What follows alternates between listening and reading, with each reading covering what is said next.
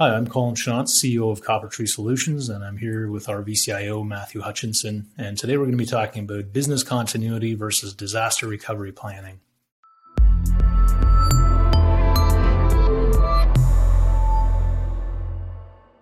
As I talk to business leaders every day, one of the questions that they ask is, what's the difference between disaster recovery and business continuity planning? That's an excellent question, Colin. Disaster recovery and business continuity are close cousins.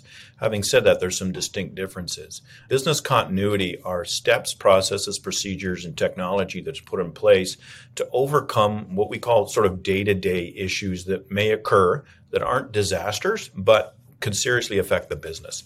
Some examples of business continuity planning are companies that have sophisticated VoIP systems in place in order to save costs and gain functionality, but need to think about what happens when their internet connection goes down. And that will be a business continuity issue. If no one can telephone me and I can't telephone out just because my internet connection's gone down, that can sometimes be a significant outage. So planning for business continuity involves things like, if I have Teams VoIP, for example, for my VoIP system, is it going to work on everyone's cell phone when the internet eventually or inevitably goes down?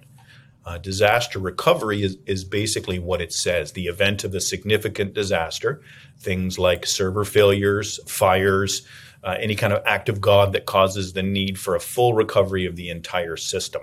And disaster recovery planning usually involves order of operations in terms of what must come up first. Do we have detailed documentation for how to recover a system? What are our plans in the event of a relocation disaster? For example, the building burns down. So disaster recovery is what it says, a full-on disaster, all hands on deck. We need to get the business back up. Business continuity is we're not in a disaster situation, but we need to plan for inevitable things that can occur, such as working remotely during a pandemic or the internet going down and having a backup plan for phone systems. So what are some of the examples of things that people have in place to mitigate when disaster strikes? From a disaster recovery perspective, a documented disaster recovery plan is fairly critical. And that typically involves not just how we intend to restore systems, but the order with which they will be restored. And that's a business question that IT has to solve. So, for example, companies with fleets on the road would want their website functioning and a dispatch system functioning first, versus a company that does application development. They may want their repository of code up first before anything else. So the key here is to tie the business needs to the technology. So what does a disaster look like? What things do we need to get back up first? What can we live without for the short term if we need to, if anything? And what's most critical to us in the event of a disaster? So I guess maybe one way of looking at it is the disaster recovery planning is part of a broader business continuity plan that might cover, a wider range of things rather than just the more narrow, what to do in the event of a server failure or something like that. Is that fair to say? Exactly, yeah. A single server failure is a business continuity issue. It's usually not a significant crisis, certainly not a disaster in order to get one server back up. Typically, when we design infrastructure, we allow for that business continuity relief versus a complete disaster, which is a significant event that requires a lot more resources in order to get things back. So what are some examples of disasters and maybe some things that can happen if you're not prepared and you haven't taken the time to make a plan? Well, the most common disaster I think that businesses face is a ransomware situation where the entire system has been encrypted and essentially there's no more IT infrastructure left and running. And that's a fairly, I hate to say it, but a fairly common disaster that we run across when we onboard new clients. People have gone through a ransomware situation.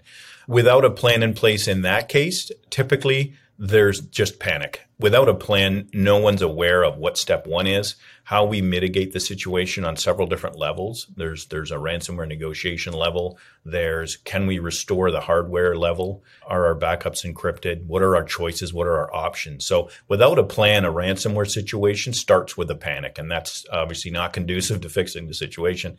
With a plan, a ransomware situation involves a checklist of what are our options? Let's execute those options because we've already prioritized them and get the system system back up as soon as we can. Other common disasters include physical disasters, like a fire in the building, for example. In that situation, sort of the same as ransomware in a sense that we need to rebuild the whole system. Some of the limitations there that need to be planned for is what physical hardware is available in order to restore the system onto. So a physical disaster is different from a ransomware. There are two different types of disasters, and they need two different recovery plans in order to deal with each one. A less common one, but one that still occurs too frequently, is malicious activity from employees. So an employee that's been terminated and the process hasn't been done correctly and data is missing or deleted or lost. And that's another example of a potential disaster that companies need to mitigate against. So what kinds of plans exactly are we talking about here? We've talked kind of in general terms, you need to have a disaster recovery plan in place. What exactly does that look like? How do we put that in place? So the big pieces of a disaster recovery plan is start with what systems or what core systems do we consider to be core that are absolutely essential to run the business. Prioritizing them. Sometimes a disaster recovery can take days. And in that case, what do we need to get up first? What methodology are we going to go through in order to restore the information? In the case of a ransomware, we have other concerns during the recovery that need to be planned for. In the case of a physical disaster, like a fire in the server room, for example, then we need to have detailed plans in place for what is our emergency situation? How much can we get up? How quick can we get it up? And what physical resources do we need in order to make that happen? Businesses need to make plans for as many contingencies as possible, document those plans and have them ready so that the first step of a disaster is not panicking. It's taking out the disaster recovery plan, assessing the situation, and then beginning as soon as possible to execute on those plans. And a well-documented disaster recovery plan allows for the recovery to occur much quicker because everybody's executing the plan step by step. Yeah, I think it's important. As you look at the plan, it's important to have thought the stuff through before you need it, right? You don't want to be making those decisions in the heat of the moment when there's some kind of a major disaster.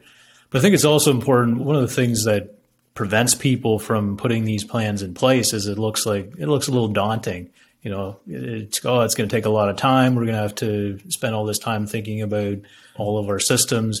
I don't think it's as complicated as people think. You don't need to have every last little step documented. But you need to have thought through the big things and made some decisions on how you would handle some of the bigger things. And it's probably not as daunting as some people think it is. Exactly, Colin. From an IT perspective, a disaster recovery plan would include things like rebuild the SQL Server. It doesn't involve documenting all the steps because IT professionals already know how to accomplish that task by and large.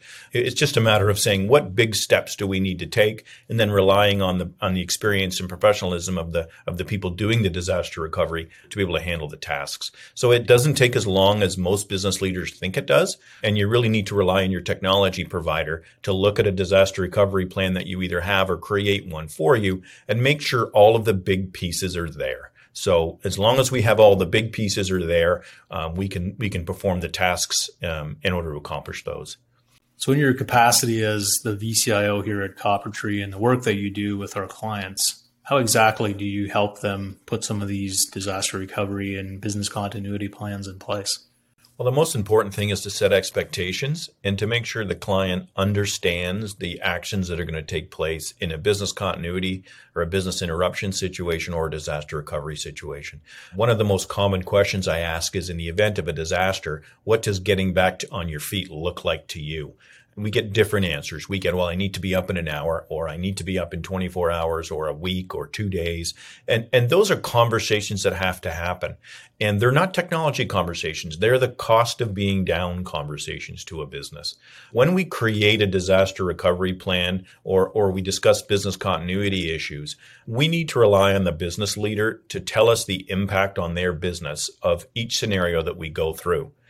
For example, when we install a VoIP system, we make sure we discuss, okay, when your internet goes down, what are we going to do in order to make sure phone calls still come through in some form? we ask them in a disaster situation, and usually they look a little quizzical when I first mention a disaster, and I say, there's a fire in your server room, everything is gone, and we're starting from scratch.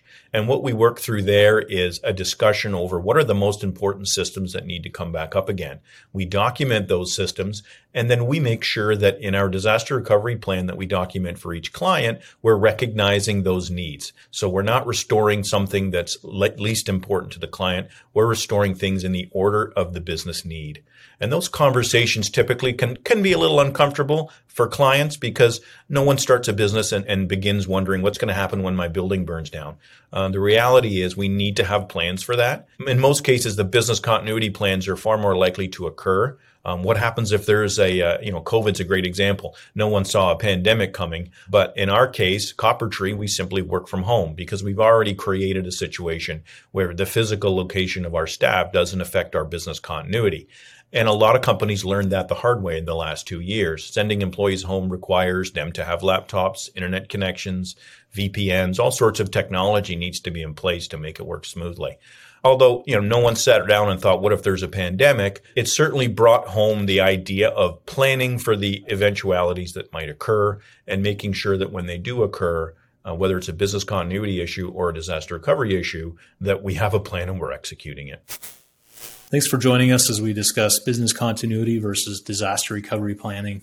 To learn more, please visit our website at coppertreesolutions.ca.